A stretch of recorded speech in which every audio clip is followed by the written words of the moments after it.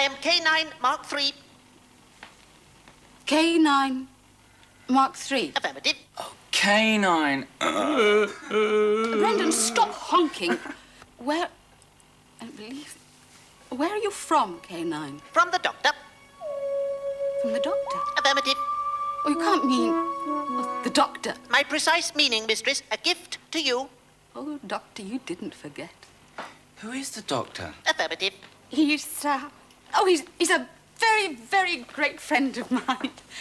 Oh, how is he, K9? I may call you K9. It is my designation, mistress. Oh, how is he? No available data. What is the Earth year? 1981, December 18th. The doctor last spoke in 1978 Earth years. He said, "Give Sarah Jane Smith my fondest love. Tell her I shall remember her always." Thank you, K9.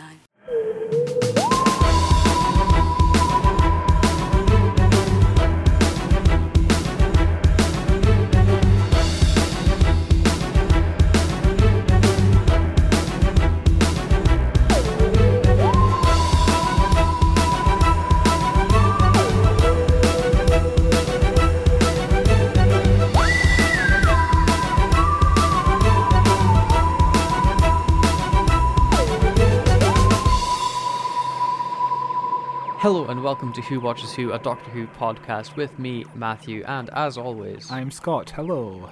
I feel so... Hello. I always feel so awkward doing the introduction because we talked a bit beforehand, and that was just... it's you have to change into like presenter mode. You know, it's like I hit record, we clap, we sync up, and then it's the pause of, okay, here we go. Right. 21 episodes and I'm still not used to it, to be honest. Yeah. But this week we are covering K9 and Company. Possibly the worst Doctor Who spin-off I've ever seen. I've not seen Class yet, to be fair. Class at least has some plot in it. Yeah, there is a stark lacking of plot in this special, as we'll go on to see. A little bit of a spoiler alert, but at one point watching K9 and Company, I forgot I was watching anything related to Doctor Who. I thought I was just watching like a documentary on gardening. An easy mistake to make. But this episode first aired on December 28th, 1981, not long after Christmas. And, this is, as you were saying before we started recording, technically a Christmas special for Doctor Who. Even though it didn't air on Christmas, so I have gripes with that. But it initially aired on a Monday, which was 39 years, 9 months, and 4 days ago of the time of recording, which quite some time away, 1981, isn't it? It's weird because you just think about the 80s being like, I don't know, 20 years ago. It doesn't feel, even if I wasn't born in the 80s, it still feels like quite recent. It's weird. I always think of the 90s as 10 years ago. Yeah. Like, could you hazard a guess? I think you could get this one pretty easily as to who was the United States president at this time in history. Was it Ronald Reagan? It was the Mr. Ronald Reagan himself, Ronald McDonald Reagan, as I think he was officially called, who I think probably most famously known for the Watergate scandal. But when I Googled in his name, I couldn't quickly get any information on the Watergate scandal because it's a big complicated thing. So instead, Ronald Reagan was famous for his supply-side economic policies dubbed Reaganomics, advocated tax rate reduction to spur economic growth, economic deregulation, and reduction in government spending. In his first term, he survived an assassination attempt, spurred the war on drugs, which of course is a war that drugs would eventually win, invaded Grenada, and fought a public sector labor unions. So just all bad things, really. I think he also did the Star Wars thing. Or was it Star Wars? I have no idea. There was like a space Star Wars thing. Because he wanted, he wanted to be hip and cool, I guess. And he was. He was famously the most hip president. Could you guess, and I think you could, who the United Kingdom Prime Minister was? I'm just going to guess Margaret Thatcher again. Am I correct? It's a good guess because it's correct. Margaret Thatcher, it was the longest-serving British Prime Minister of the 20th century and the first woman to hold that office. As Prime Minister, she implemented policies that became known as Thatcherism. which, depending on where you are in the country, gets you one of two reactions. If you're unaware, Thatcherism, I have the actual definition of it because it's in the dictionary. The political and economic policies advocated by the former British Conservative Prime Minister Margaret Thatcher, particularly those involving the privatisation of nationalised industries and trade union legislation. So, bad things. Yeah, those are certainly all words. Very bad words. The only really interesting thing to happen on this day, besides, of course, the airing of the all-time classic K9 and Company, that's watched year-round in every household across Britain. But in Norfolk, Virginia, the first ever American test tube baby was born, Elizabeth Jordan Carr, who's gone on to still be alive and healthy. Wow. So, yeah, she was, I think, the 14th in the world. I actually have some information on it. The parents, Carr, Judith Carr, who was a 28-year-old school teacher at the time, and her husband, Roger Carr, from Massachusetts. The mother had been unable to conceive normally due to complications with unsuccessful pregnancies and had to force removal of her fallopian tubes, which made them go for this test tube baby I guess experiment would be the way of calling it. And the Elizabeth Jordan Carr was the 15th test tube baby in the world. That's incredible. To ever be conceived. Yeah. Pretty cool stuff. Science, it's cool. It must be it must be weird to kind of be like one of the first of anything, really. Yeah, and for people to be like, so how are you? Have you grown any extra limbs yet? No, I'm fine. Like, it's something she didn't even was conscious of while doing it. Like, being the first man on the moon is something you're aware of, but being born without awareness that you're one of the first of somebody is just weird. It makes me think of I'm blanking on his name, but Hubert Farnsworth's clone in Futurama. Hubert. Yeah, Hubert, yeah. Or he's in the test tube, he rubs up too close to it, and he pushes his nose up permanently. One of his greatest lines is, have you ever seen the wiener of a genius? I love Futurama. Could you guess as to what the number one song here in the United Kingdom was? Was it something Christmassy? It wasn't, but it was something very 1980s. It was Don't You Want Me by the Human League, which wasn't a song that I initially recognized until I listened to it, and I went, wow, we are definitely in the 80s, aren't we? Does it go like, don't you want me, baby? Oh, goodness, it might. Hang on. Is it that one? Yes, it is. It is that one. It's a good song. To quickly double check. It is a good song. It's very much the 80s. It's great. It's the good kind of 80s, not like... Yeah. Oh, most 80s music was great. Not like the K9 and Company example of the 80s. The greatest song ever made. I don't know what you're talking about. Oh boy. The number one movie in the US. It's fun. I got the number one song in the UK and the number one in the US. It was the only data I could find. The number one movie in the US. Could you hazard a guess as to what it could be? I'm thinking it might be something Christmassy, but I don't know. But National Lampoon Christmas Vacation, maybe. Am I off? You are off. It was the film that everybody knows about, of course, called Neighbours, a John Belushi comedy starring what's his name, Dan Aykroyd. Okay. I'll read you the description of it. Earl Keese, played by John Belushi, lives in an orderly house with his wife Enid and daughter Elaine. His routine is disrupted when loudmouth Vic, played by Dan Aykroyd, and his oversexed wife, as if that was a thing, Ramona, move in next door. Ramona and Vic subject Earl and his family to bizarre dinner date, a near-death encounter in the front yard. Soon, Earl is ready to take drastic action to get rid of Vic and Ramona, but he might lose everything in the process. It sounds like a bad 80s, early 80s comedy. Yeah, it sounds very much like the kind of like Animal House kind of vibes to it. Which at least it doesn't give me Revenge of the Nerds kind of vibes. I think Animal House is almost as worse, honestly. Really? Revenge of the Nerds is really hard to watch now. Or there's a point in Animal House where one of the main characters, I think it's one of the Belushis maybe, I'm not quite sure, I can't remember the film that well, but one of the characters is just sneaking in onto a stepladder watching women undress. There's a scene in Revenge of the Nerds where they take photographs of women undressing without their knowing and then sell those photos on plates to everybody. 80s movies are just weird.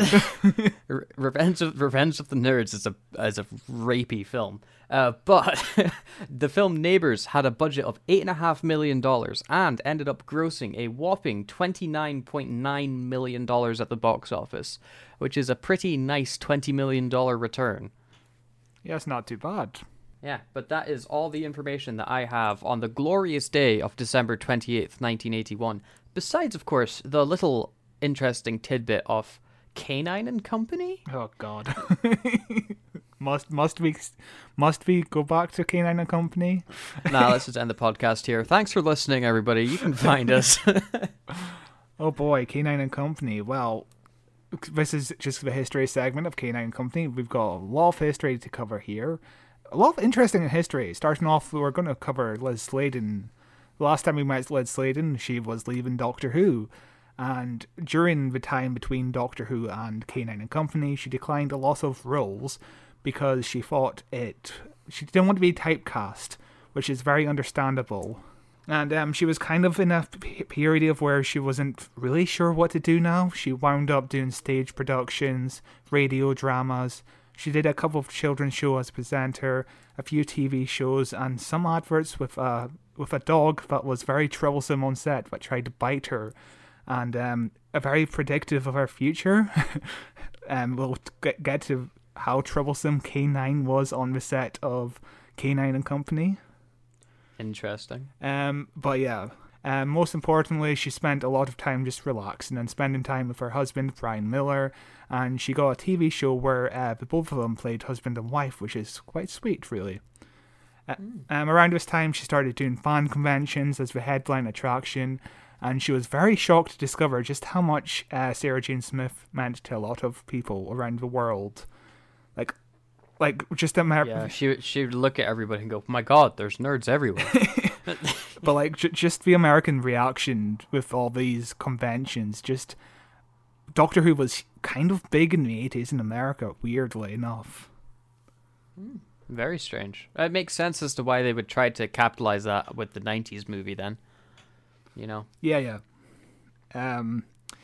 So in the summer of 1980, John Nathan Turner, who was the producer of the show around about the time, he joined on to Tom Baker's final season, and he really wanted Sarah Jane Smith to return to the show as a companion, which is interesting, really, because when Sarah Jane Smith was a companion, it was the highest ratings the show ever had, so it makes complete sense why John Nathan Turner wanted her back, because the ratings were kind of like declining at that point, really.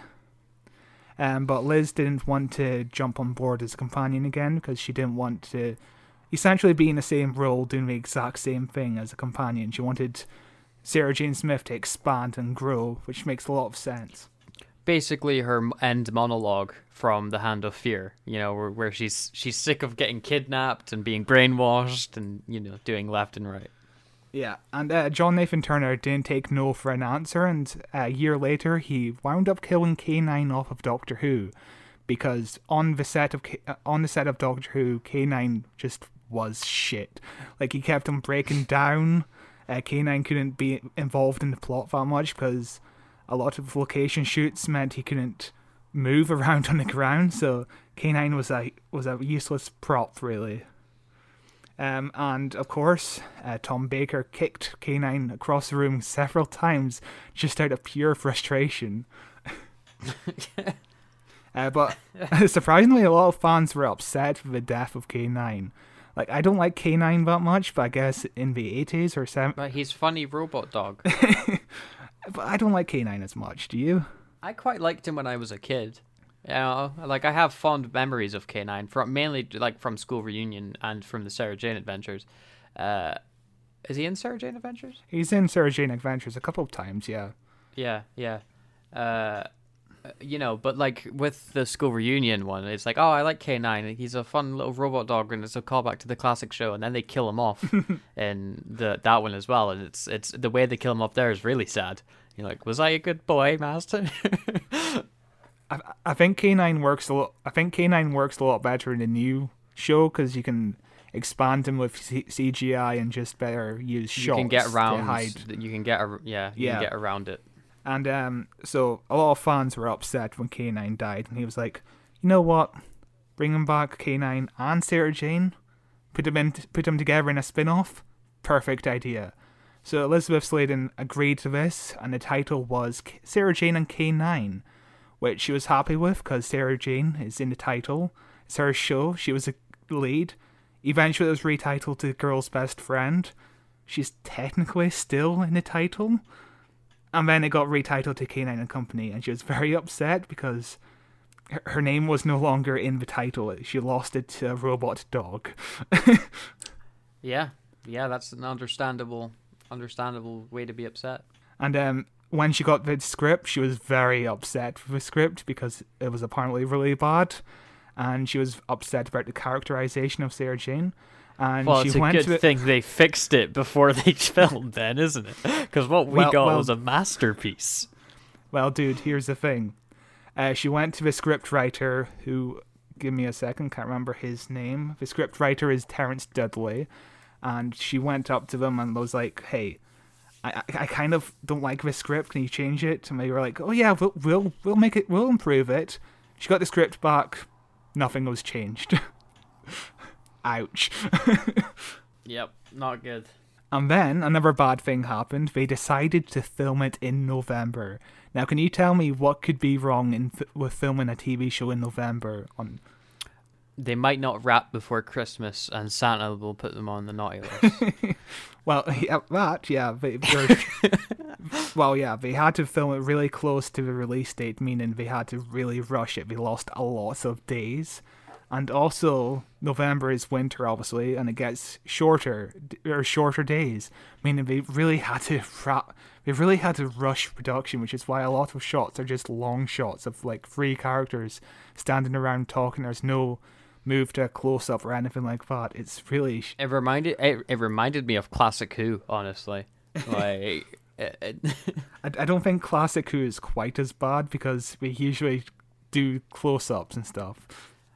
Sometimes they do just do it in a wide, like.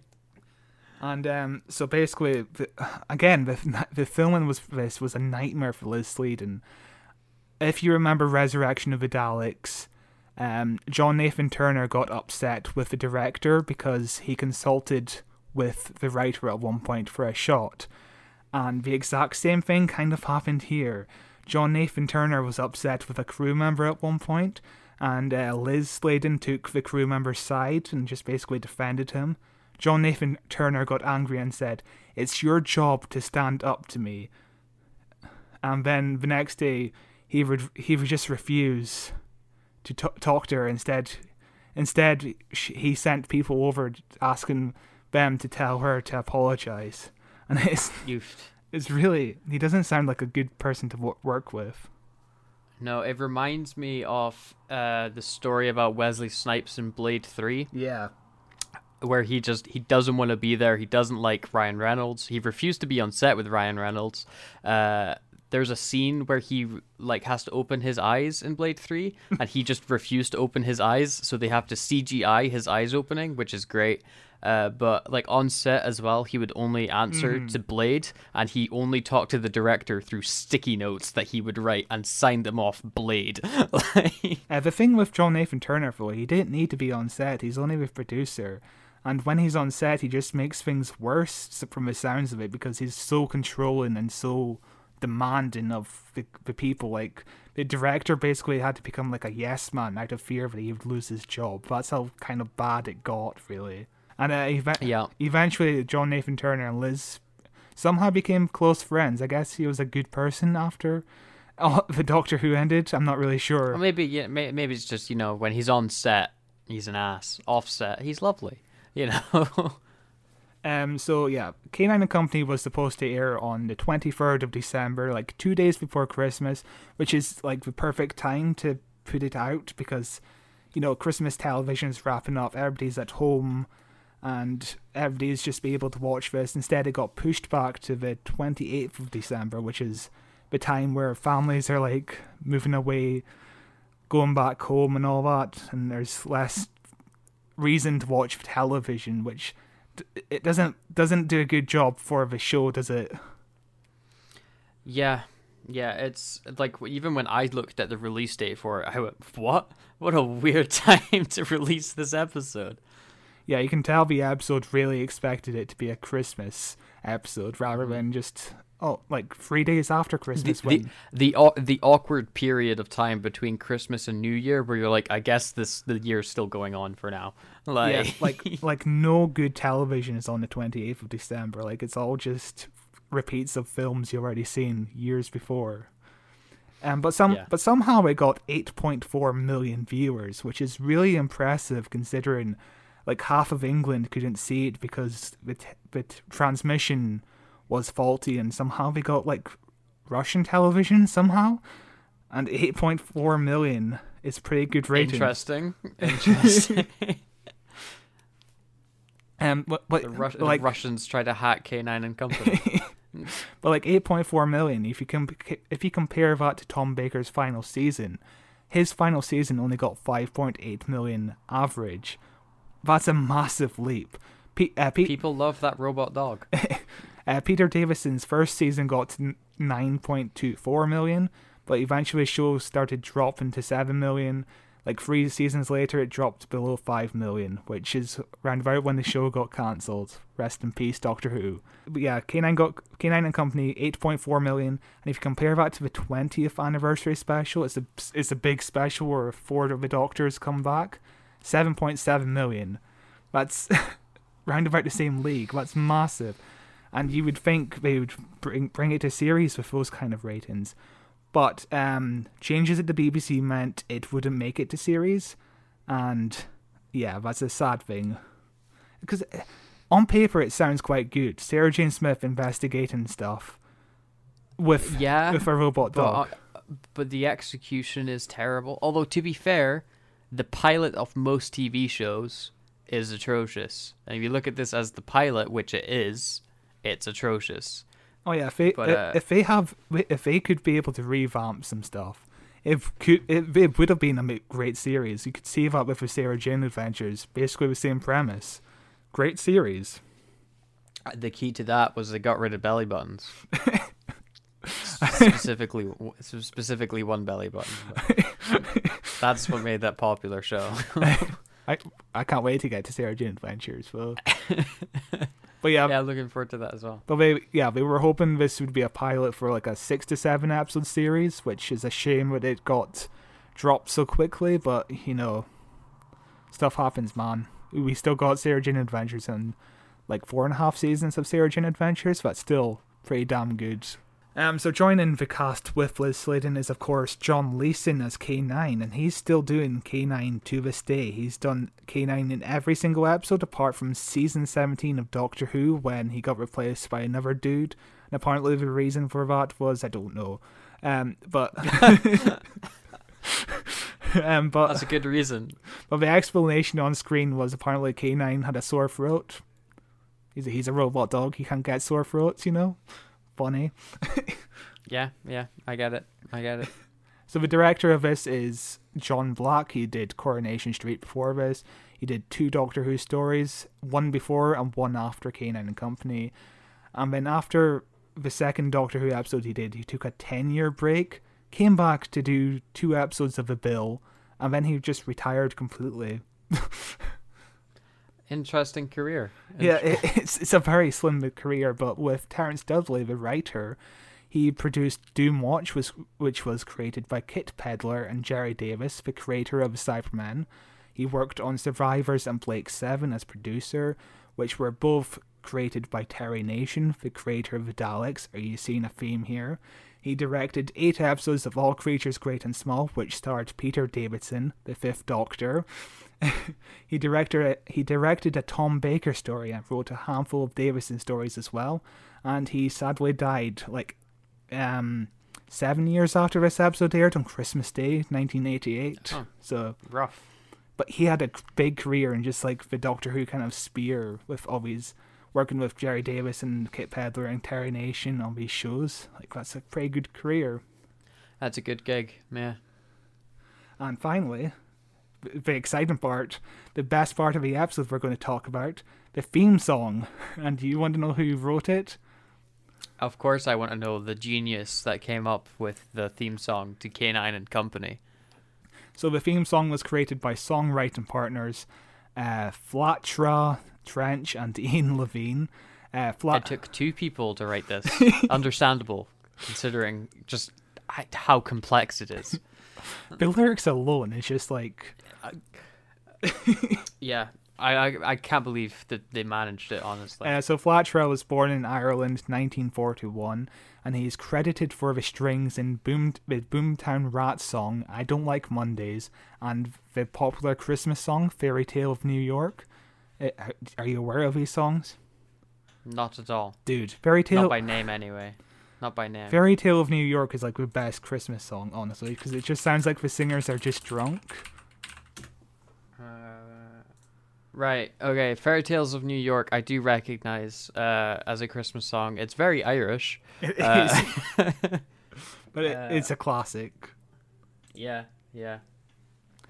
But yeah, Flatra Trench also worked with notable acts such as Elvis Costello, Art Garfunkel, Sinead O'Connor, Sweet, Paul McCartney, and he even taught Linda McCartney how to play piano. And he conducted the 1996 French entry into Eurovision, which is very weird. It's all over the place. But he's been on composers on films such as Pearl Harbor, The Ring, and Die Hard. Well, not the composer, but like doing the strings, I guess. Which is a very fascinating career, honestly. Yeah, very interesting. Ian Levine, the second person in his songwriting duo, was born in 1953 in Blackpool, and as a gay man he started out being a DJ at gay bars and one of the first DJs to mix records in the UK, which is... he wound up working with a lot of disco hits, signing talent as a producer in the mid-70s. He co-wrote and produced a lot of 80s to 90s dance pop arts, like Take That, Pet Shop Boys, Erasure, Bananarama, and Tiffany. And he started a Motown label in 1987. He got acts like Edwin Starr, who you would know for the song War. It's famously in Rush Hour, the song that Jackie Chan and Chris Tucker sings. War, what is it good for? Absolutely nothing. Yeah. And Levy... Say it again. And he also got Levi Stubbs from Little Shop of Horrors, which is pretty massive. He's got such a great voice. Yeah. But yeah... And those 2 geniuses wrote K9 and Company's theme song. And that's incredible. Do you know what else they wrote? In 1985? What? Around the time when the show was on hiatus. And give it to me. Doctor in Distress. Yes. Yes. The greatest Doctor Who song next to K9 and Company. If you haven't seen Doctor in Distress, look it up on YouTube, or Matthew will play a little I'll clip. play another clip of it again. This is like maybe the 3rd time in the show's history that I've played Doctor. We did it quite a few times in the early episodes. We played Doctor in Distress. But yeah, it's been a while since we spoke about Doctor in Distress. Yeah, here it is. Doctor in Distress.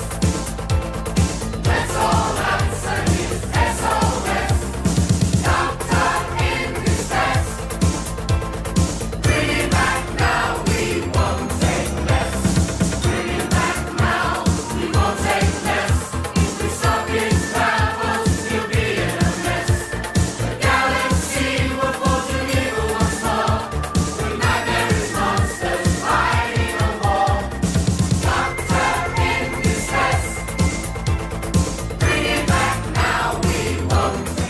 But yeah, he was a lifelong fan of Doctor Who. In 1985, also, he created that hit to try bring Doctor Who back from the brink of cancellation. It worked. Well, I guess it didn't work because it was shit, but, the show the show survived another 4 years after that, so maybe he's to thank? I doubt it.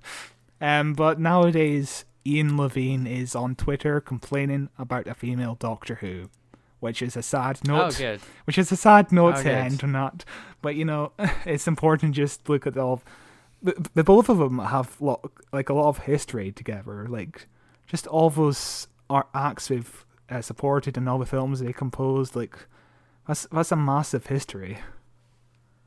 Yeah, that's a very big history together. Is that all we've got for this? Yeah, that's all we've got for the background. Awesome. Well, we will move into talking about K9 and Company. To play that transition in, I'm going to allow all you lovely listeners to bear witness, if you haven't already, to the almighty glory of the theme song to K9 and Company. You're welcome in advance.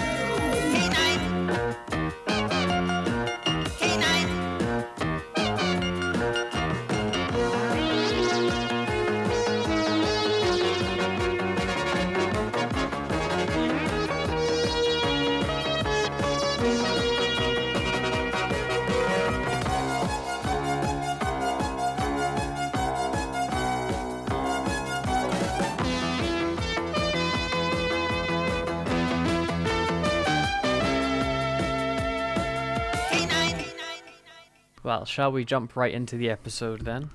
Oh boy, of course. Hopefully we haven't lost any listeners with you playing the whole song. Well, I think it's worth listening to. It's catchy, it's energetic, it doesn't match the visuals on screen at all. It is certainly the best part of the entire episode, though, honestly. It sets such a high bar. It does. For the episode. You really think you're in for like this cheesy 80s TV show, and instead it's boring. So the writers of this song just thought it would be like an orchestral piece, but I think it works better as it sounds very technological, which fits K9 and Company very much. Yeah, I like the synth wave soundtrack to it, and the lyrics, of course, of K9, unforgettable. Apparently John Leeson, that's the first thing that John Leeson ever did on this program. He just stood in a studio and said K9 for like 50 times in like 5 minutes, and he was just like, why did they make me say K9 over and over again? He was very confused. Do you want to break down the actual intro before we jump into the episode? Because I think it's very interesting as far as intros go. So the music, it's energetic, it's like bouncy and fun, and the visuals we get are Liz Sladen looks bored in the country, K9's in the country, Liz Sladen looks bored as she's like having a cup of tea, K9 again. It's various shots of Liz Sladen looking bored while K9's also there. We do open up in a nice little shot of like it's an animation, and when it opens up to live action, that's a nice little of K9. It's nice. Probably the highest produced part of the entire intro. Absolutely. And then we cut to Sarah Jane Smith reading a newspaper on a rock in the countryside. And then looking directly at the camera and smiling. Very energetic and exciting, eh? She's reading The Guardian. If that's of any interest. So the thing about these intros is Liz Sladen didn't even know we were going to film it on this day. Like, she was just told to bring her own clothes to set, and she was like, why would I bring my own clothes to set? There's no words in this script. And then suddenly she was like told that, oh, we're just shooting the intro now. she never got told she was shooting the intro, which is great planning and organization skills. Makes sense why she's not really trying anything in this intro, isn't it? It feels very much off. Okay, what shot could we get next? Liz, what if you like sit up on that wall and we'll get the dog up there as well? Like, yeah, it's very awkward staging. This episode is called A Girl's Best Friend. I say this episode, it's the only one. And I also notice how the on-screen title of the show is just K9. There's no and company in the title screen. It just flashes up K9 for a second when it zooms on by. That's very true. It almost feels like they didn't want Sarah Jane in this show. They just wanted K9. Yeah, it's very bizarre. And K9 is just like the most useless character in the show. Doesn't make any sense. He murders a bunch of people at the end. What are you talking about? But Sarah Jane does karate at the end. We'll get to that. So the episode actually opens up to Hot Fuzz, as we see a group of people in the country all donning black cloaks and, saying for the greater good as they march around in a circle. It's very similar as well to the Daemons, the Third Doctor story. Yes. It's like immediately that's what I thought about as well, besides the Hot Fuzz, which is all I think about. Yeah, I'm meant to jump ahead a little. We get the whole thing about the Sarah Jane's aunt is like what is she, a scientist? She's a scientist, yeah. Yes, so it makes me really think of The Demons, which is a great story. If you haven't listened to our podcast reviewing that episode, feel free to do that after we finish talking here, because those are long episodes. Yeah. It's far more interesting in this episode. So everybody's marching around in a circle chanting, and it took me... I did not know what they were saying because they're going Hecate, Hecate, Hecate. And according to the closed captions, they're saying Hecate, Hecate, Hecate. Is that the demon's name? I guess. I honestly don't know, but at one point the actor started saying equity instead because we are very cold on set, and equity is like the actors' union, so we just said that as a joke for a take. Remember, this is November at 3 o'clock in the morning. I don't blame them. They look absolutely cold. Okay. So the main priestess, when she starts talking, when I first watched the episode, I honestly didn't know what she said because she is mic'd so poorly. So she's in this big goat mask getup, and she's talking, and she's clearly talking with the mask on. Because it's the boy doing this is all like that with the audio. But according to the closed captions that I've got up here, it's all I speak with the voice of Hecate, our greatest goddess. So yeah, Hecate must be the god that they're praying to then. Also, the mask looks pretty decent. It's like the best looking thing in this episode, I would say. Yeah, it's too bad that they just didn't want to dub her lines in, and it completely muffles her audio. But they decide to burn a picture of Sarah Jane's aunt, which was taken nicely in a Blue Peter garden. And then we find out, we cut to a shot of the newspaper, and we see that the same old lady, who's Sarah Jane's aunt, is going to tour America because she's a scientist. Do we ever find out what type of scientist she is, or is she just scientist? Just a scientist. There's no other type of scientist around, is there? One of those scientists that go on the famous world tours, selling out arenas. Around Christmas as well, like the most popular time to go around on tours. And this scene honestly feels very much like Coronation Street. It's just so bland and flat. Yeah, so it's the grandmother, or the aunt and I guess neighbor, just chatting as they smoke and drink wine about going away to America and going early and not being able to talk to Sarah Jane, and how the town doesn't like scientist aunt because she's a scientist and doesn't believe in witchcraft. And yeah, it's very not engaging. And the only part I found engaging was when they actually mentioned Sarah Jane Smith. I'm like, oh, I recognize her. Also, there's a part of this episode that absolutely bugs me, and you probably don't even know what this is about. So at one point they mention Friday the 18th, which actually sets this in the year 1981, which is where it was filmed and aired. But it's a huge continuity issue in the world of Doctor Who, because Sarah Jane Smith joined the Doctor in the late 70s. Therefore, this should be like 1987 at the most. So yeah. I'm sorry, are you saying Doctor Who has a continuity issue? Oh no, it never has continuity issues. No, I don't think that's happened before, Scott. I think we need to get the BBC on the phone right now and clarify this impossible error that's happened.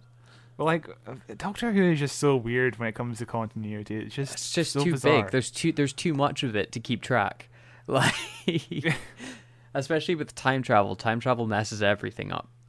True. You can just presume that this Sarah Jane Smith is slightly different than the Sarah Jane Smith we saw in Doctor Who.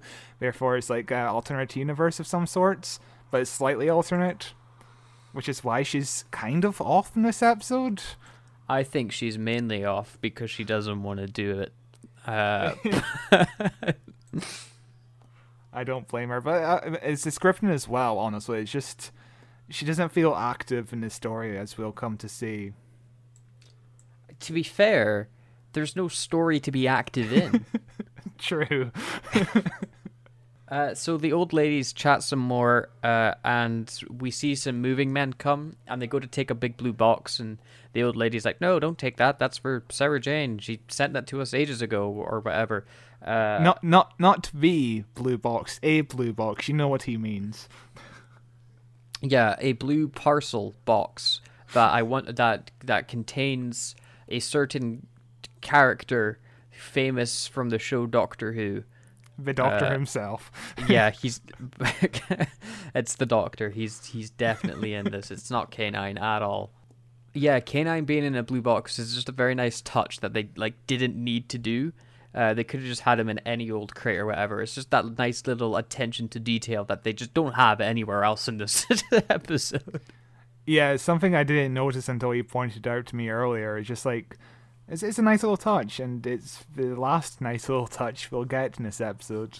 Also, when the characters are walking around, you can just hear their footsteps. That's because there's no carpet in this place, because K9 also needs a flat surface to walk on. So yeah, you'll just hear constant footprints whenever there's an interior scene, which is great. And you'll hear constant footprints when there's an exterior scene, because quite often you're just watching someone walk up to somewhere, or drive up to somewhere, or walk away from somewhere. It's very entertaining. Yes, it's very fast paced. Yeah, but we leave the old people and see a car drive on up a street, and we watch it go all the way up to the house. We then see Sarah Jane come out. She was driving the car along, and everybody cheered. As she climbs out of the car, and then she walks very slowly up to the front door, knocks on it, rings the doorbell, and we're just watching in silence on the edge of our seats because the tension's so high. And she then gets approached by a farmer man person, and she's like, "Oh, I'm looking for my aunt," and she's like, "Oh, she's gone to America already." Which Sarah Jane's like, "Oh, but she wasn't supposed to go until Christmas." And it kicks off the mystery of what happened to the aunt, which, as we find out by the end, isn't a mystery. And also, we found out in the scene before this, where the aunt says, "I'm leaving early." So I don't get the mystery. Yeah, it's very bizarre. The mystery is, oh, maybe she got kidnapped because she never left a line for Sarah Jane. Very 80s thing of leaving a line. But yeah, it's just that the cult man forgot or didn't bother to tell Sarah Jane what she left. What a fascinating, gripping storyline. At least we learn about soil. Can't wait to get to that. Also, one thing I'll say, they've actually built a really nice set here for the house. At least, like the lobby part and the living room part, but we never show it off properly. It's just, most of the story is contained in like the living room next to the fireplace, and we never really get to show off the set they've actually built, which is a shame. Yeah, it's a pretty nice wee house set that they have. It reminds me of like a house you would have a murder mystery happen. It's like that big, grand, like Cluedo style classic mansion. So Sarah Jane kind of goes to the phone and asks if there's been a cable sent from this address or house or whatever. And then she walks kind of slowly to the box. She opens up a letter, and there's like 15 seconds. No music, no talking. It's just the sound of her footsteps, and it's just like compelling. It's just compelling. Like, we could have just amped up the pace a little bit. Add some musical stings, I don't know. Something. This scene specifically, Sarah Jane is like walking all over the house. Like, she goes up to the phone, she rings the phone, she talks on the phone about some boring clerical stuff about a cable being left. She walks over to the parcel, and then the doorbell rings, and she runs all the way back through the house to the front door.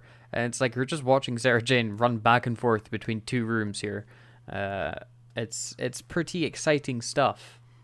So when she answers the door, we get introduced to Peter Tracy, who's like a greaser guy. And my thing that I was always that really confused me as I was watching this episode, how old is he supposed to be? He could be 18, he could be 40. I can never tell. Because he looks about 35, but he's yes. like living with his dad and dressing like a teenage greaser. So I was very confused. Like, was this like a Spider-Man 1 style era where the teenagers are all 35-year-olds? It definitely feels like that, yeah. Especially a little bit later on in the episode where he just like has like a full 5 o'clock shadow. And they never established exactly how old he is, so he could just be like a fully grown man staying at home. Dude, but to be fair, they don't establish his character in the slightest either, so...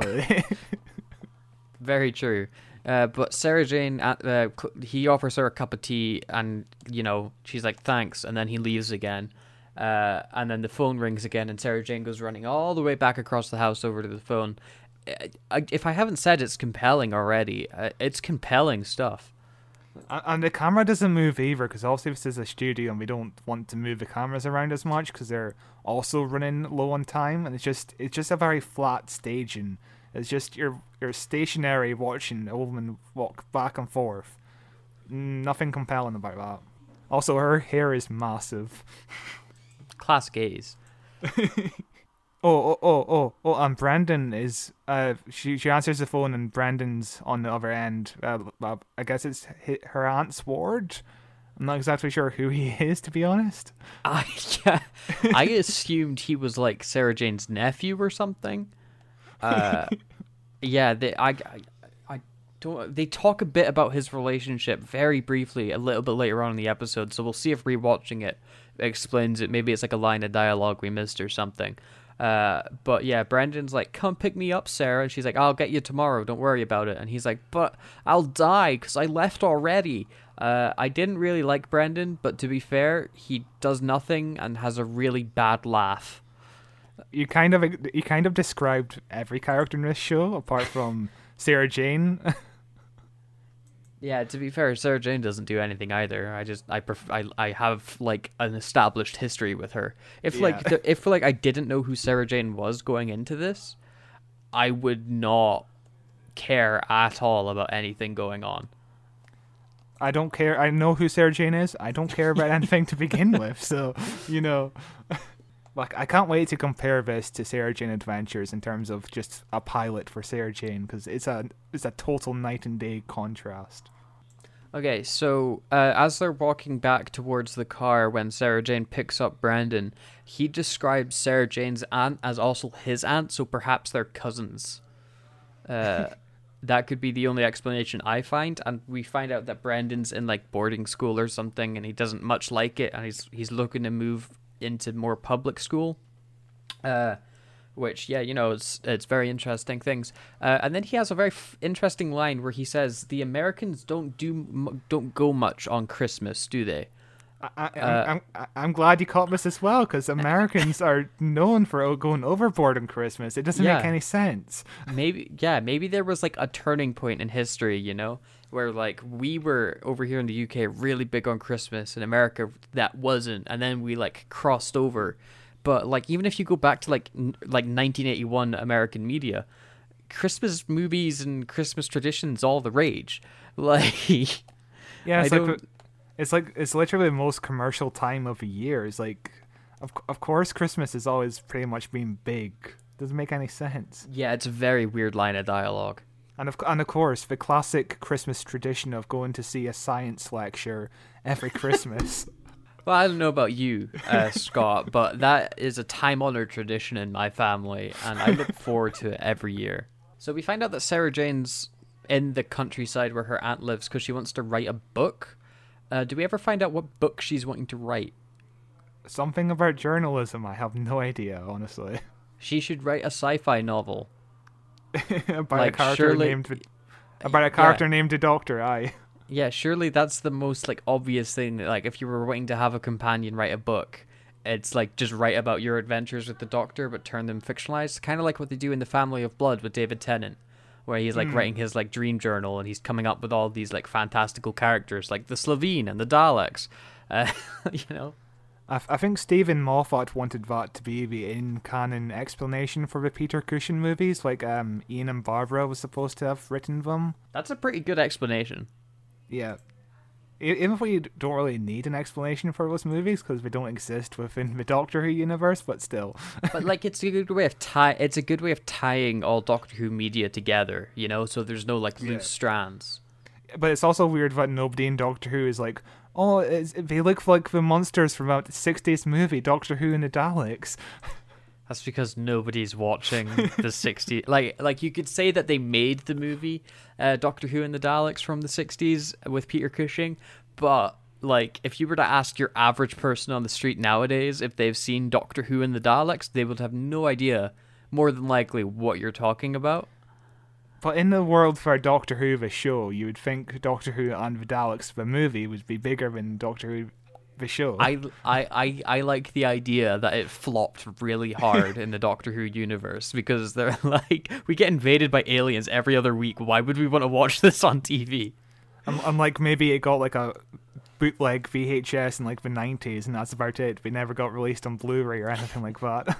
How did this film from the 60s predict the Daleks? Why are the Daleks invaded the Earth? How did this film know? And then Sarah Jane says a line that's really true about this whole episode, the theme of this episode. What do you know about market gardening? It's honestly, it's the biggest piece of foreshadowing for this episode, I think, that's ever happened up to this point. And really, it should have been a red flag. Like, it should have been a warning about the direction that this script is going to take us. According to Brandon, it's very scientific these days.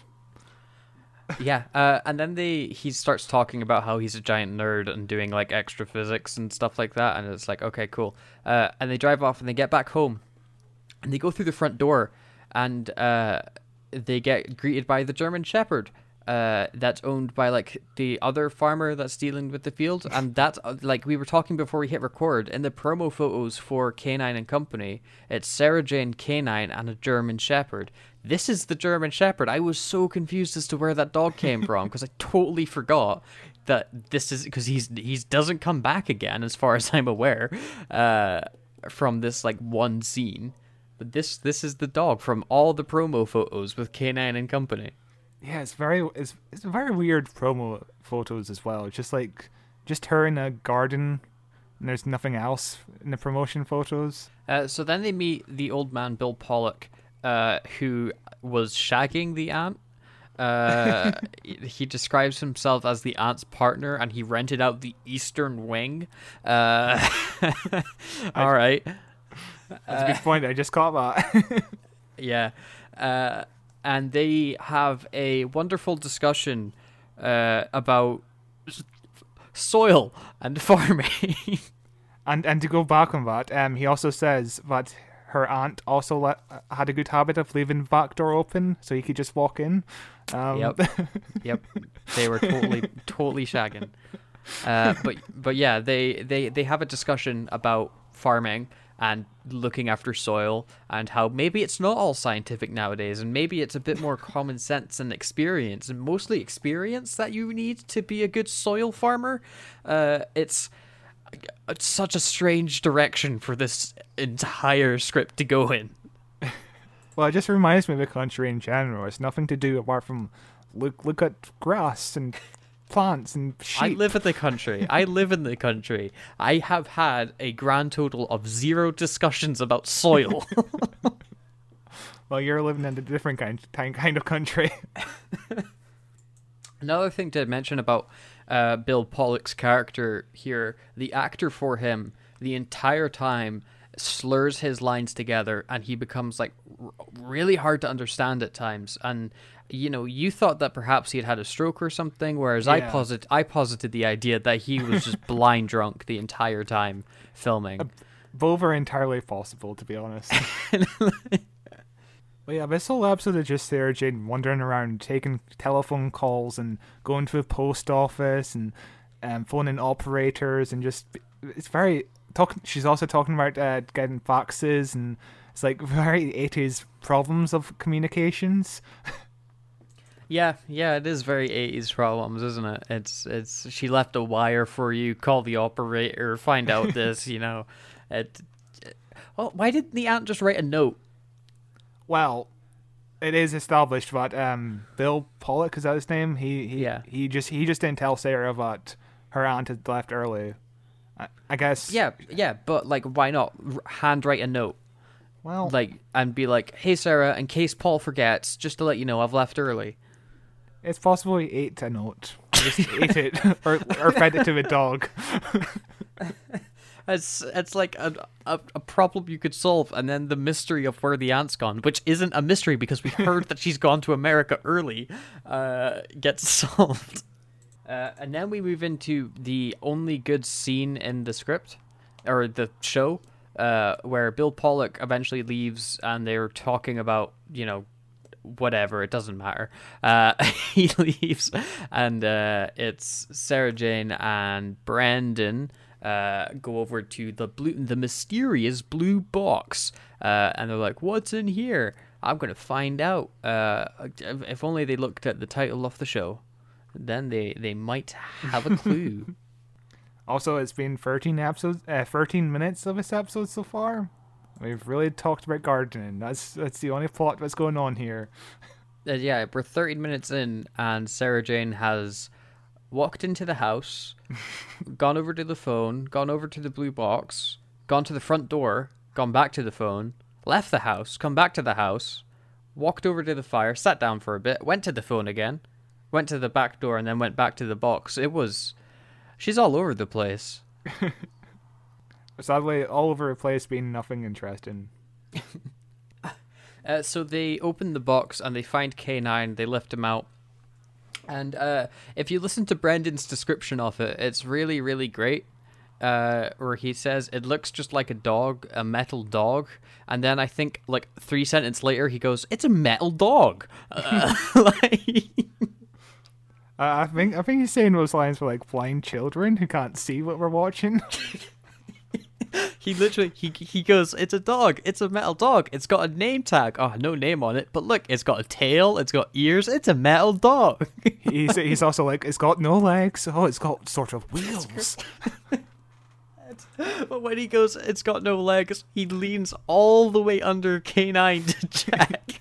Like, K9's body is like an inch off the ground, and he's like, "Is there legs under there?"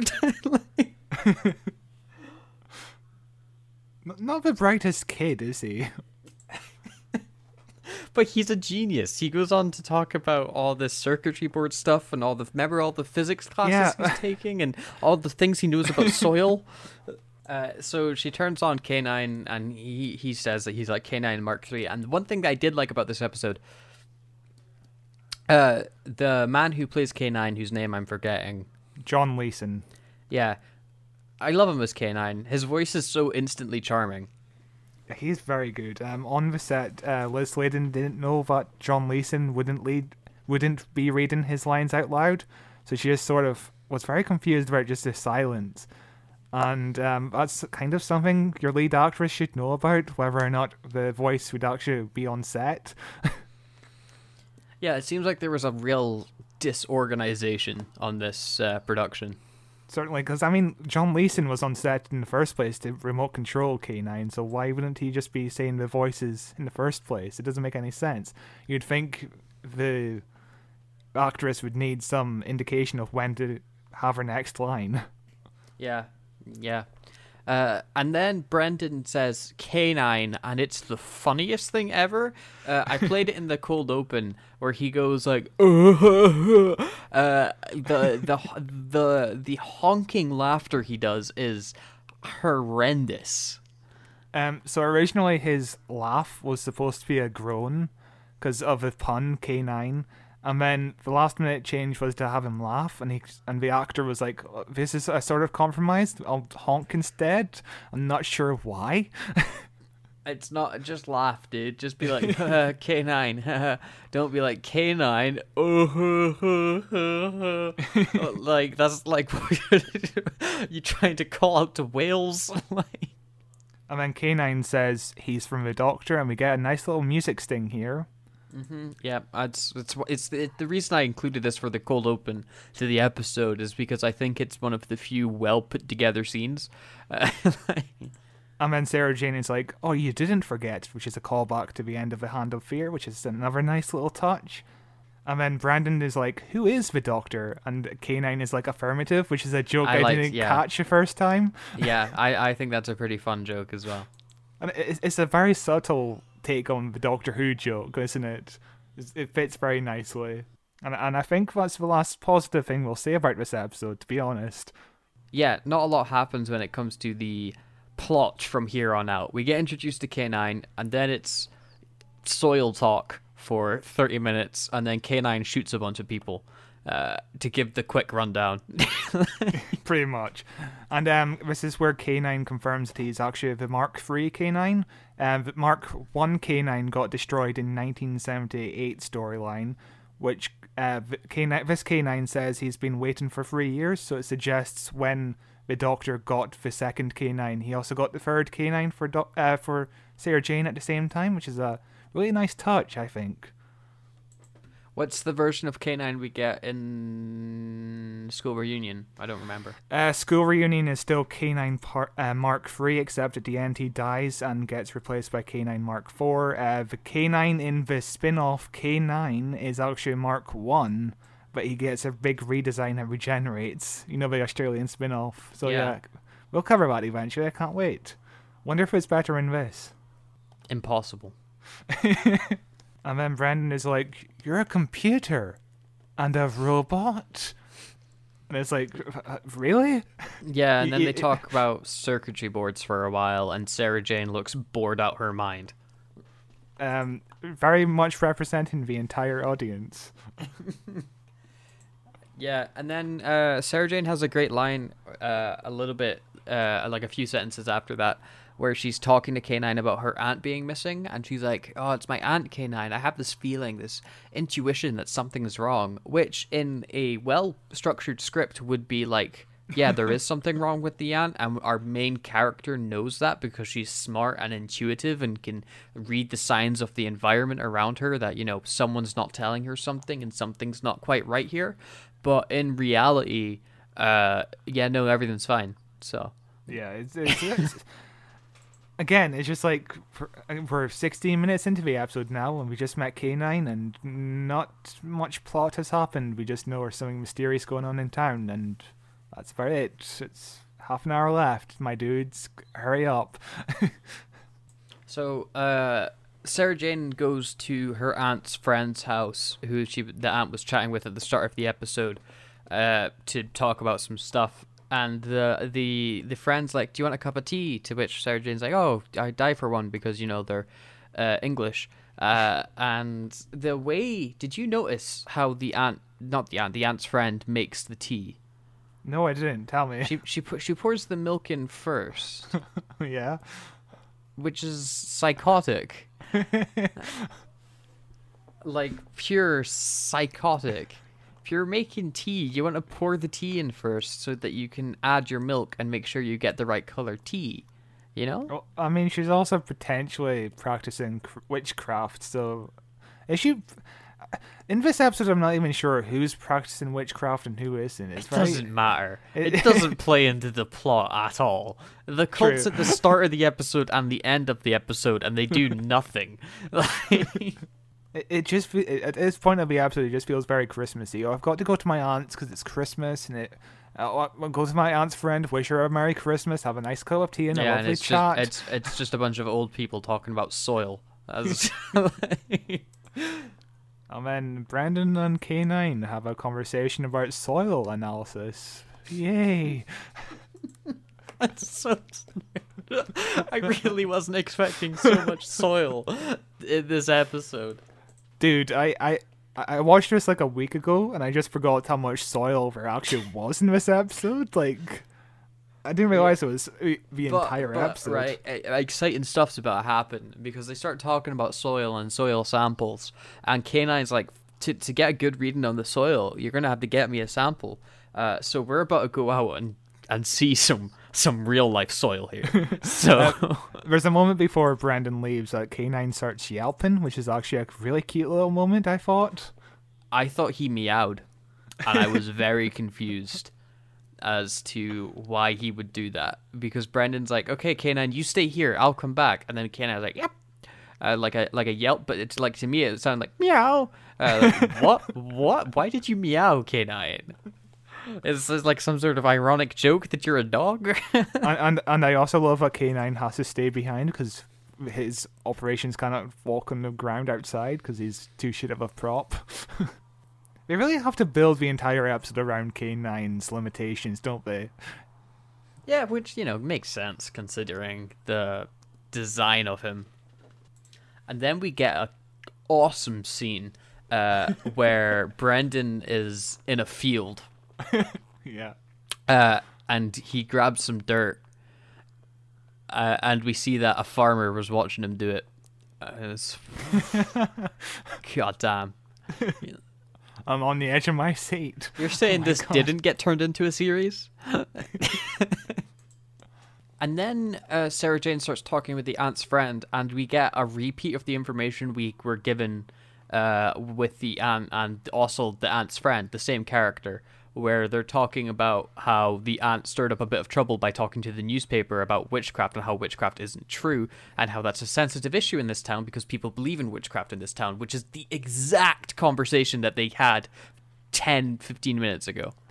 They say the people of this town believe in witchcraft because it helps make the crops grow. Yay! Also, she has a very thick accent as well. Really? I didn't notice it that badly. And then Sarah Jane ends up back in the house with Brendan, and Brendan is very excited to share with Sarah the incredible soil analysis. And he says this exact line it's not just the soil analysis, it's what's more, comprehensive chemical treatment for healthy advanced yield. And I was like, oh, I gotta write down all my notes for this.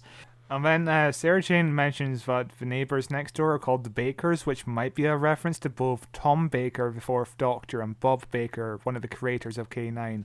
I think that might be a reference to them, but I don't know. That's like the most interesting part of the scene. Yeah, that's a fair guess. But Sarah Jane kind of sits down and then she's like, "Oh, I'm going next door for a drink," and then she immediately stands back up again, even though she just sat down 2 seconds ago. She have to keep the plot moving, I guess. She's on her feet constantly in this episode. So the scene with the scene with Sarah and Brendan that we just watched was literally just so Brendan could talk about soil analysis. Yes. That was the purpose of that scene, was so Brendan could talk about how comprehensive the soil analysis was. And then Sarah went, cool, bye. But Sarah Jane, we needed the important information, but Sarah Jane accepted the invitation to go to the Christmas party because she was on the fence about going to the Christmas party. And that's very important information to know, that she's going to the Christmas party. Yeah. We really needed a scene.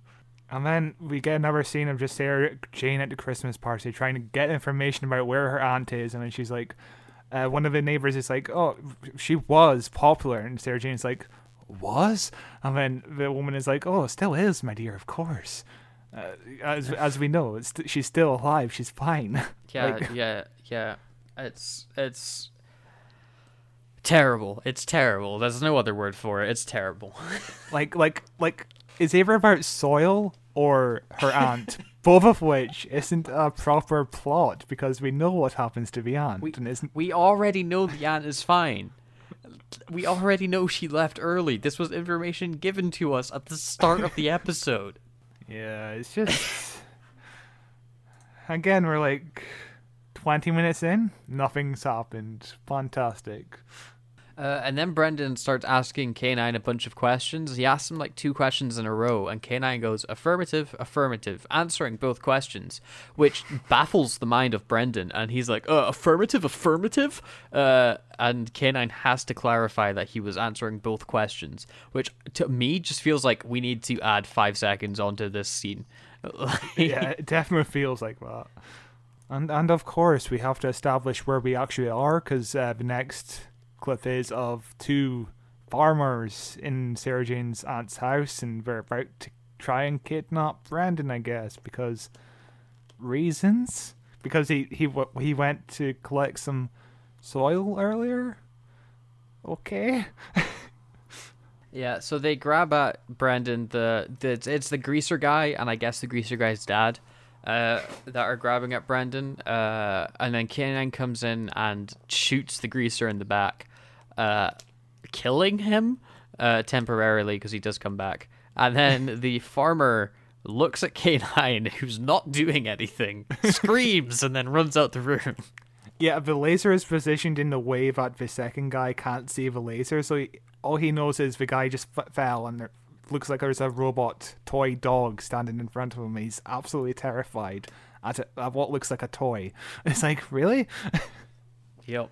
I mean, of course, we get a brilliant chase scene between K9 and the man, where K9 moves at a very, very slow pace. It's like he's like Mike Myers, you know. It doesn't matter how fast K9 moves, he's gonna catch up.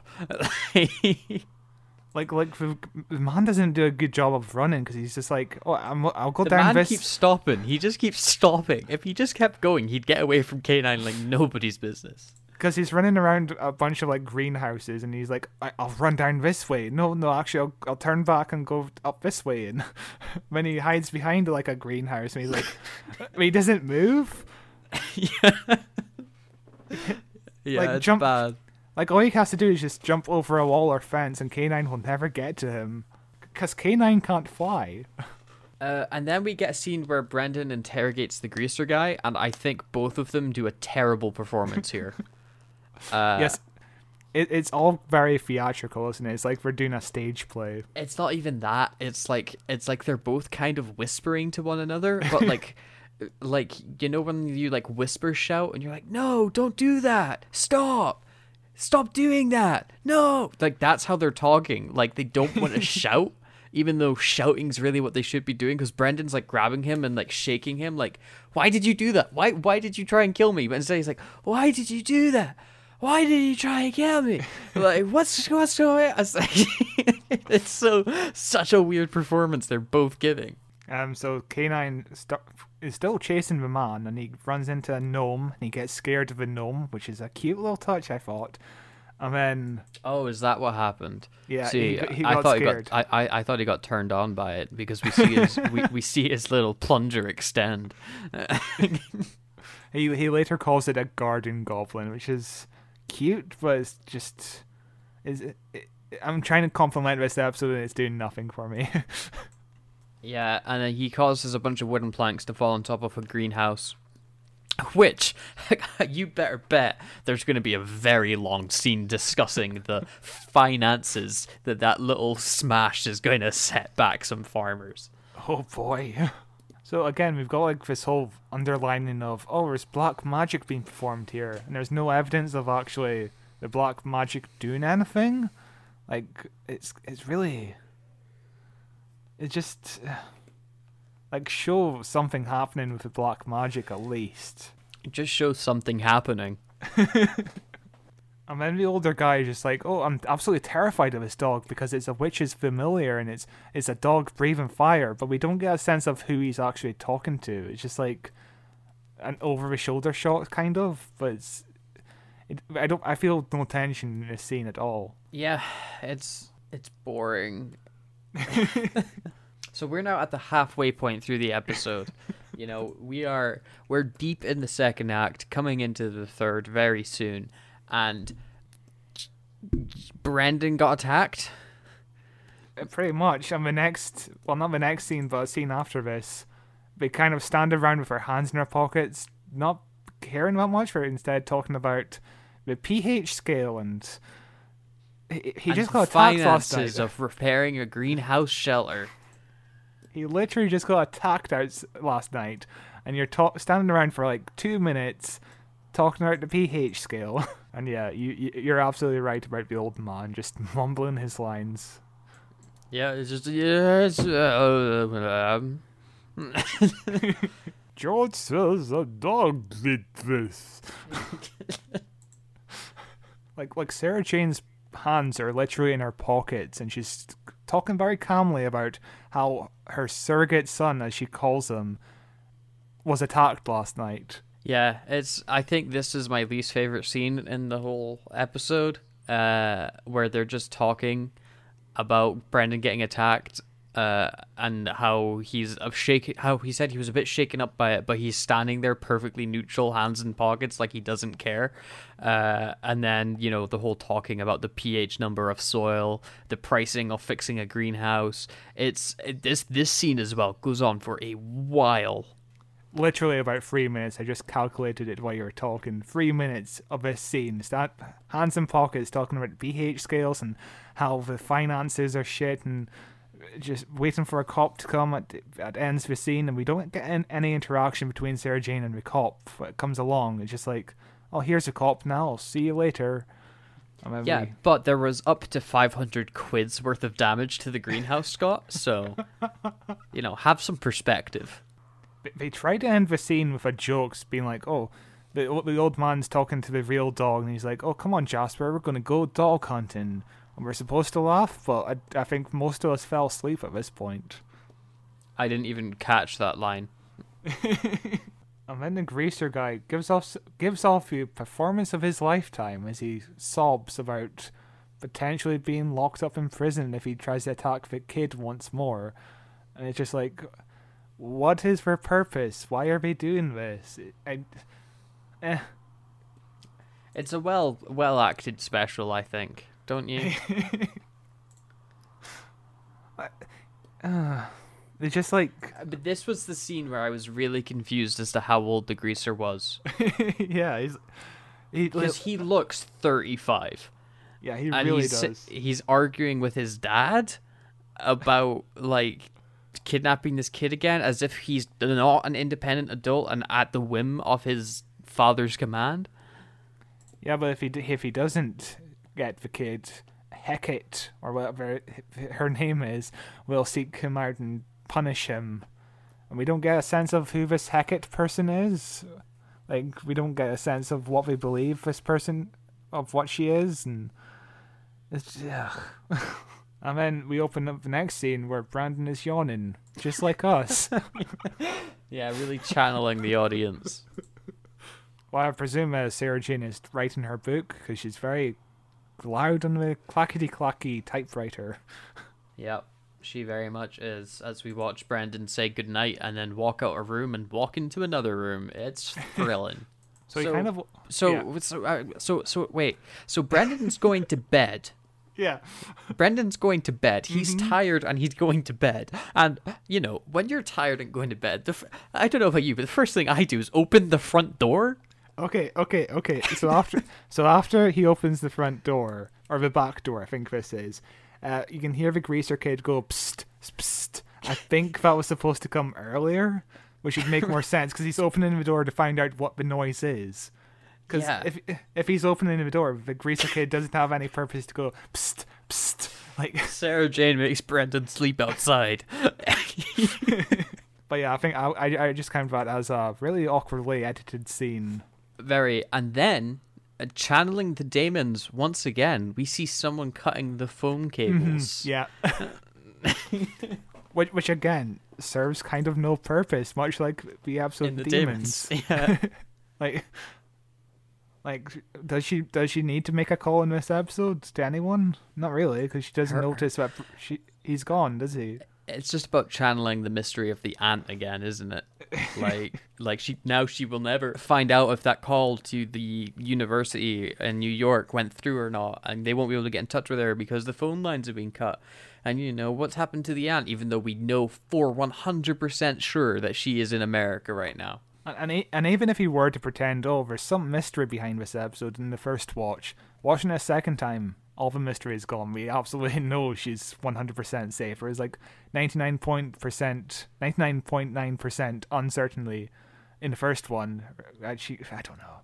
It's really awkward. We then transition into morning as Sarah Jane falls asleep. She's reading a book, and we pan into a fire and transition out. And then Sarah Jane comes running into the living room looking for Brendan because his bed's not been slept in. And the only thing that I really took note of in this scene is I really like Sarah Jane's jumper. Yeah. It's like this shaggy multicolored autumny looking jumper, and it just looks cozy. a good quality sign of a good script when you're noticing that. But yeah, we cut to Sarah Jane at another house, and she awkwardly has to get K9 out of the car by lifting him. And there's no audio in this scene either. Yeah. It's dead silent as she's running up to the car, lifting K9 out of the car and putting him on there's no sound at all except for the crows cawing in the distance. I mean, in a big dramatic scene, the next scene has Sarah Jane having to hold the door for K9 because he can't use the door by himself. And it's a big dramatic scene, it's supposed to be. She's sneaking into the house of another person. It's supposed to be filled with tension and, will they catch her in the act? And she has to stand there holding the door. And then K9 is I have to stay here and monitor the situation. And it's won't they see K9? Because his eyes are red, glowing red. And he's quite a big robot dog, isn't he? He's not a wiretap. It's... Yeah, but what the reason K9 wanted Sarah Jane to leave is because he's not going to spy on these people. He's about to torture them. Okay, so the old man does confirm that Peter, the greaser guy, is in his father's custody because he got caught housebreaking 6 months ago. Yeah, so he must be an adult that's on house arrest. Surely. Yeah. But yeah, this is so Sarah Jane's in the police station reporting Brendan's missing, and they're talking about how Greaser Guy is also missing, and the aunt's missing, and or the aunt's quote unquote missing, and it's boring. And then the policeman is well, why is this thing you should do? Just wait by the telephone. Because if we need more telephone in this episode, we could get it, but Sarah reminds them that the telephone is being cut for no reason.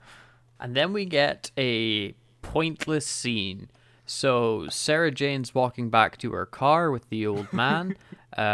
She's about to go into the car when old lady who's friend with the aunt approaches her, and she's have you heard from your aunt yet? And she's nope, not yet. And she's oh well, no news is good news. And she's yeah. And she's well, if I don't see you before, Merry Christmas.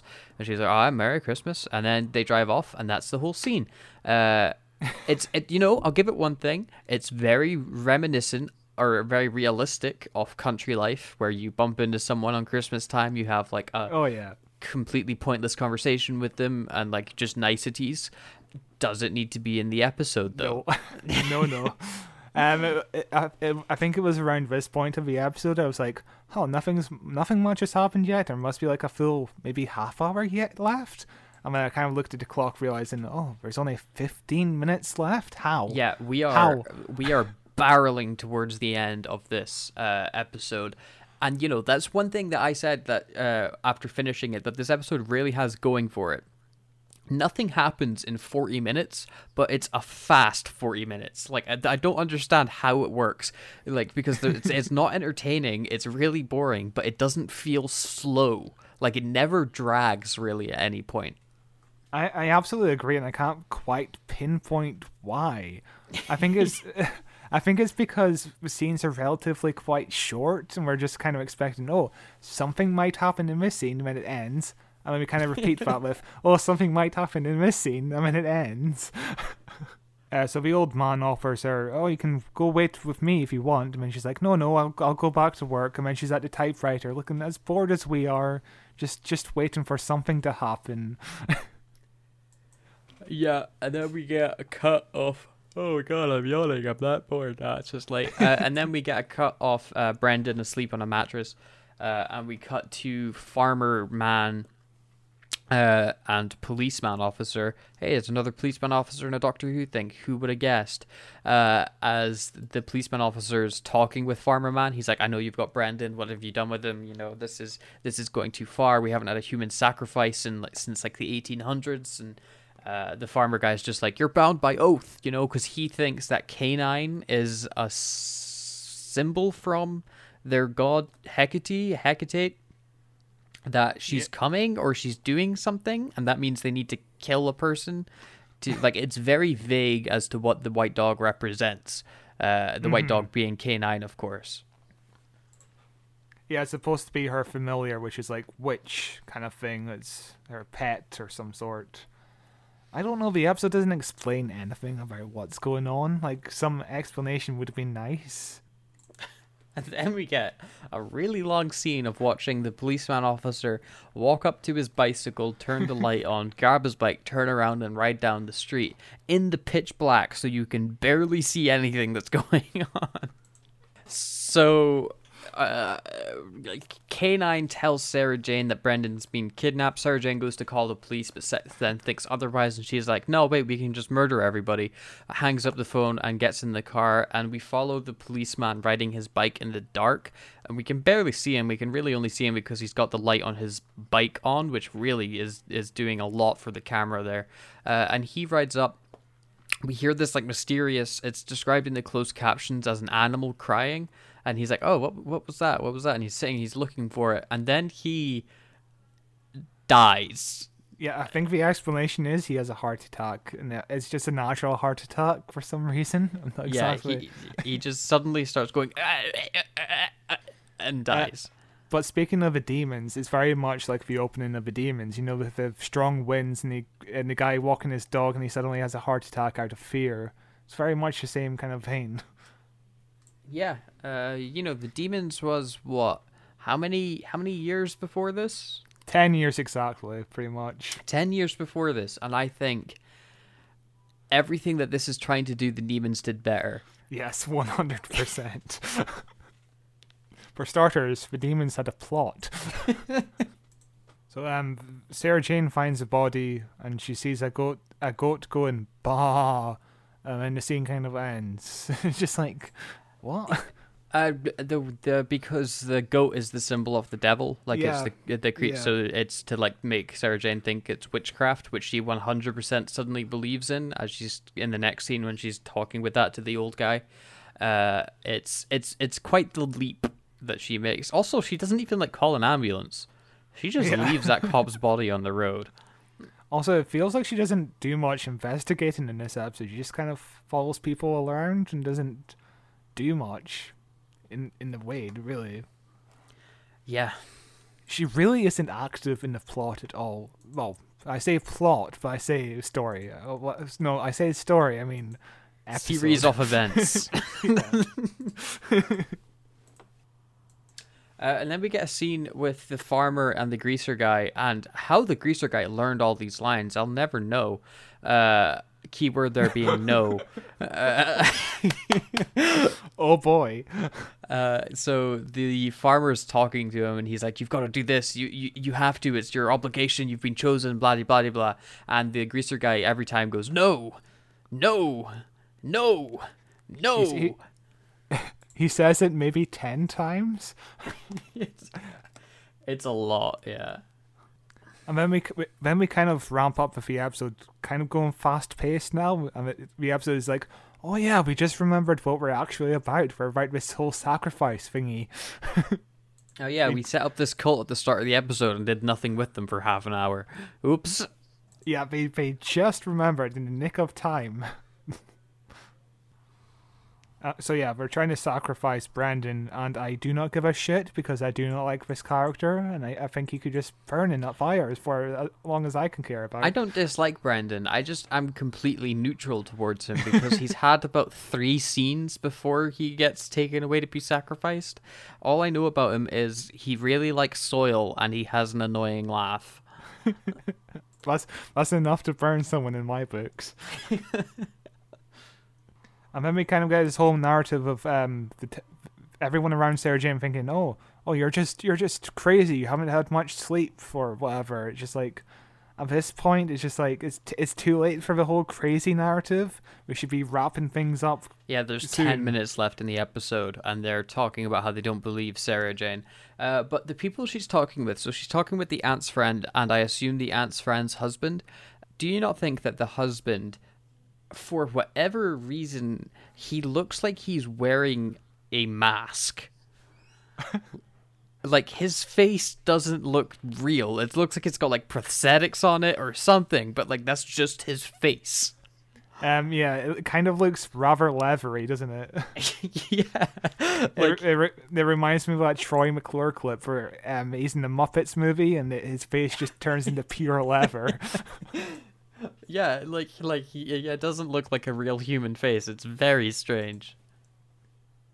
Yeah, but both the aunt's friend and her husband speak for a minute and a half trying to rationally explain to Sarah Jane that there's no witchcraft, and it's just like, we've seen enough of the episode to know that it's false. Like, do this earlier on in the episode if you want to have this whole crazy narrative, but it's just too late now. We're 9 minutes left of the episode. There's not much you can tell now. They're just biding their time so that we can get to the scene where K9 unloads on everybody and commits mass murder. And we're on to the next scene. Sarah Jane is talking to K9 about, what can we do? And she has to crouch down to K9's level just so the two of them can be in the same shot. I quite like that the way that she crouches down, though. There's a lot of energy to it. But this scene, again, is repetition, the way that I see it, because K9 starts talking about the occult and how cults believe in, or like these farming cults believe that the supernatural forces affect the weather, and that's why they're doing it to help their crop yield and things like that, which is information we were given already about the cult. Yeah. And it just suddenly now, K9's part of the plot as well. He's like, this is what the episode is about, and it's time for me to be involved in the whole. You could have asked me this at any point. Any point. I had this information just waiting to go. It feels like K9 should have given this information like 15 or 20 minutes into the episode or something like that. It's just way too late for this. And this is a sign that this was 100% meant to air on December 23rd, because K9 is like, the sacrifice will be happening on December 22nd, which would have been the day before this episode aired, but they decided to hold back on it, which makes it less of a Christmas special, really. It feels awkward. And then K9 somehow figures out the quickest route between all the churches within an 8-mile radius, and it's just like, how? How is he doing this? Is he Google Maps? I'm not going to question it. The plot's moving forward.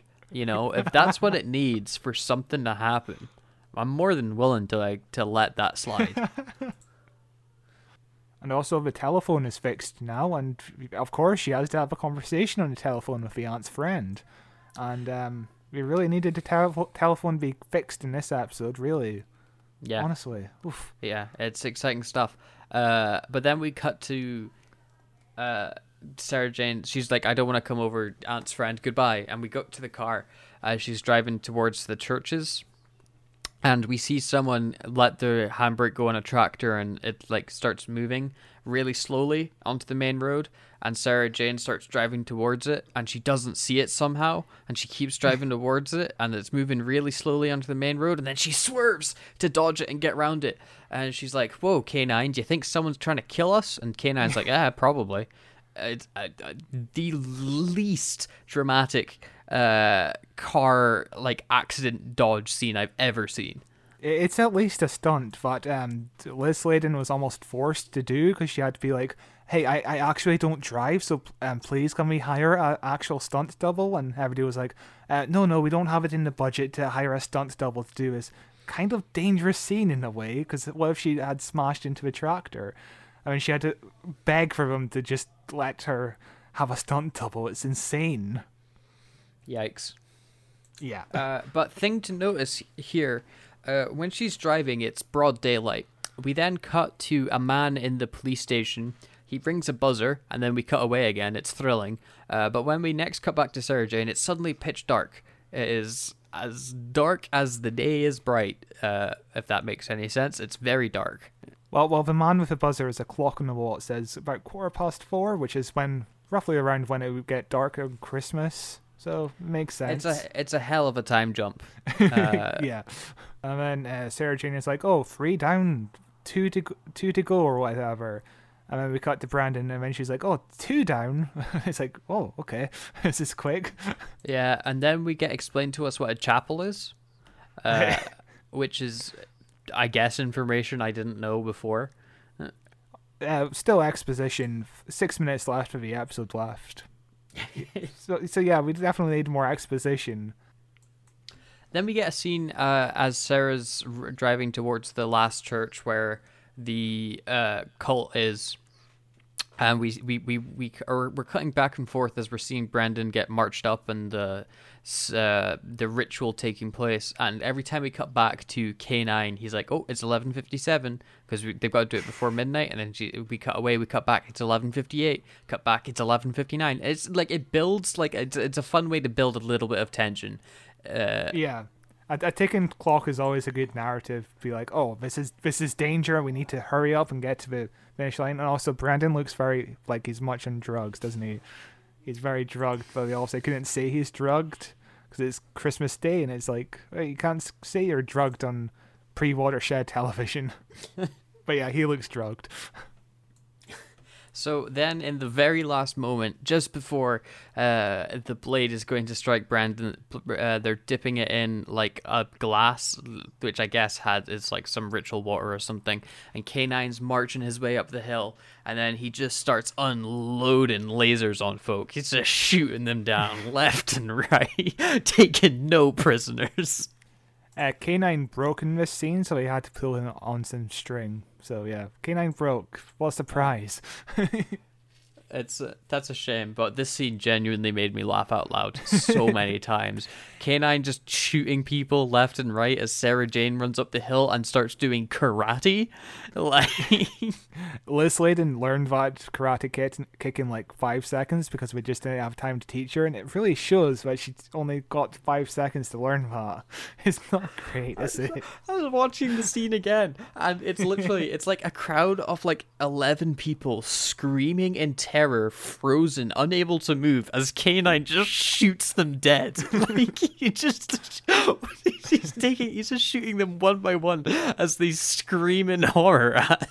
It's so goofy, and it's just because K9 doesn't look threatening at all, and he's somehow posing this much of a threat on everyone. It's really dumb. Oh, it's so funny. Also, when Brendan gets lifted up by Sarah Jane to check that he's okay, he breathes out and we see his breath. So it must be absolutely freezing that night. And he's wearing like toilet paper wrapped around him. He must be absolutely freezing cold. Oh boy, yes. It's 3 a.m. and it's November. Oh, poor guy. Honestly. I have some sympathy for him. And then we find out that the cult members were the people in the town. Was it the aunt's friend and the drunk old man? Were they the people that she took the masks off? I couldn't really tell. I think so, but I neither care or... Yeah, I don't care. Well, it won't be the aunt's friend because she's having a drink with her in the next scene. So it was a person and I think the old man that slurs his words. It might have been the aunt's other friend. I'm not sure. Yeah, it's like dimly lit and they're at an angle. It's really hard to make out their facial features. And then Brandon is all like, are the newspapers true? There might be cults all over this country. And then Sarah Jane is like, never believe what you read in the newspapers. But, like, it's very plausible that there would be other cults sacrificing people around the country, because you just witnessed one. Why? Yeah, she also makes, like, a joke about human sacrifice, and Brendan's like, I don't think that's very funny. I was almost killed. Why are you making fun of me? Yeah, like if she and K9 were, like, a minute late, he'd be dead. They were this close to him being dead, and we're joking about it. And then Sarah Jane is like to the aunt's friend and her husband. She's like, a few days ago, I thought you two were a part of it. And then the guy is like, a part of what? And then she's like, a part of the Coven. And then the aunt's friend is like, that's absurd. Is it? It's like everyone else in this town seems to be part of the Coven. Like, who isn't part of the Coven in this town? Yeah, but then, Scott, the greatest mystery of this episode gets solved as the phone rings, and it is Sarah Jane's aunt calling from America. Oh my God. The information that we were given at the start of the episode that she's going to America early, and then she goes to America early, and then Sarah Jane's like, where's my aunt? And everyone's like, she went to America early. It turns out, right, that she just went to America early. My jaw was dropped when I found out this information. And also, it's been a long while since Sarah Jane even mentioned her aunt. And I was at the point where I forgot entirely about the aunt. And I was like, oh yeah, the aunt is still a thing. Yup. And then we cut to the aunt in her hotel room, which is just a wall. There is no set to the hotel room, it's just a wall. And then we cut to K9, who suddenly can't read, as he starts singing "We Wish You a Merry Christmas," but instead he says, "You wish we a merry," and then he's like, "Oh wait, start again," which is like a cute joke, I guess, but it doesn't really make sense. I honestly do like the little Christmas hat on and the tinsel around his neck. Just ending the episode with him singing a Christmas song. It's quite cute. He goes, "We wish you a Merry Christmas and a Happy New Year." Hard cut to credits, like, and that's the end of the episode, where nothing happens. But Scott, what were your overall thoughts and feelings on K9 and Company? I'm honestly still waiting for something to happen. It's like, there's a good premise in here somewhere, like Sarah Jane Smith, a journalist investigating the weird mysteries around the country, is a good premise, and we've seen it work well in Sarah Jane Adventures, which we'll cover in 2 weeks. But this episode just has no plot. It's just nothing.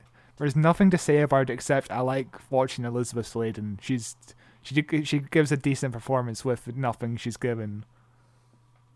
Well, what are your thoughts? I think it's terrible. The first time I watched it, I thought it was kind of fine. Nothing happens, but it's harmless and it goes by pretty quick. But watching it the second time and dissecting each scene and trying to find any semblance of a plot is like, there's really nothing to this at all. Yeah. The only positive I have about this entire special is I've now listened to the theme song so many times, I really like it. It's honestly a good theme song. I like it as well, just for the cheesiness of it. But yeah, we were hard on the Hand of Fear last week, and in comparison, the Hand of Fear at least tells a story, or at least tries to. Whereas here, there's just no story. There's nothing. So BritBox just completely reset the timeline for me on K9 and Company, and now I have to watch it all again. But yeah, this whole month we're looking at Sarah Jane and we're celebrating Liz Sladen, and we're off to a terrible start with some of these episodes. Yeah, we really are. We firstly covered the Hand of Fear, which is Hand of Fear has its moments of goodness, at least throughout the entire hour and a half or whatever. There's some good moments to be found in terms of just the plot or characterizations or anything like that. Whereas here it's just, it feels like nothing. You just watch it and then you forget about it 5 minutes later. I've already forgotten about anything apart from soil and witchcraft. I will never get the image of K9 mowing down a horde of screaming people and just shooting them dead without ever hesitating out of my head. Yeah, but at least the next 2 stories, we will enjoy the next 2 episodes we're going to cover. School Reunion and the first episode of Sarah Jane Adventures are coming up, which I'm excited for. They're great episodes. Yes. But that brings us to the end of the episode this week. Thank you very much for listening. This has been Who Watches Who, a Doctor Who podcast. You can find us on Facebook at Who Watches Who, on YouTube at Who Watches Who, on Twitter at Watches Doctor. Podcast is available on audio form wherever you get podcasts. You can follow me on Twitter at Cloth223. And Scott, you got anything to add? Be sure to send us an email if you'd like. Our email address is whowatcheswhopod@gmail.com. We'd be happy to have any kind of conversation about soil and pH levels. Yeah, only email if you're wanting to talk about the proper pH level of soil, and we'll be sure to debate that with you on the show, because it's some compelling stuff. And join us next week for our documentary on the pH levels of soils around Britain. Which one's the highest and which one's the lowest? You Patreon podcast, Who Watches Soil, coming soon. No, but seriously, next week is School Reunion, the return of Sarah Jane Smith to the new era. A genuinely great episode. I haven't seen it forever. I can't wait to rewatch it. Anthony Head is in that one from Buffy. He's great in the episode. I'm excited. At least something happens in the School Reunion. Yeah. Thank you very much, and bye-bye. Bye.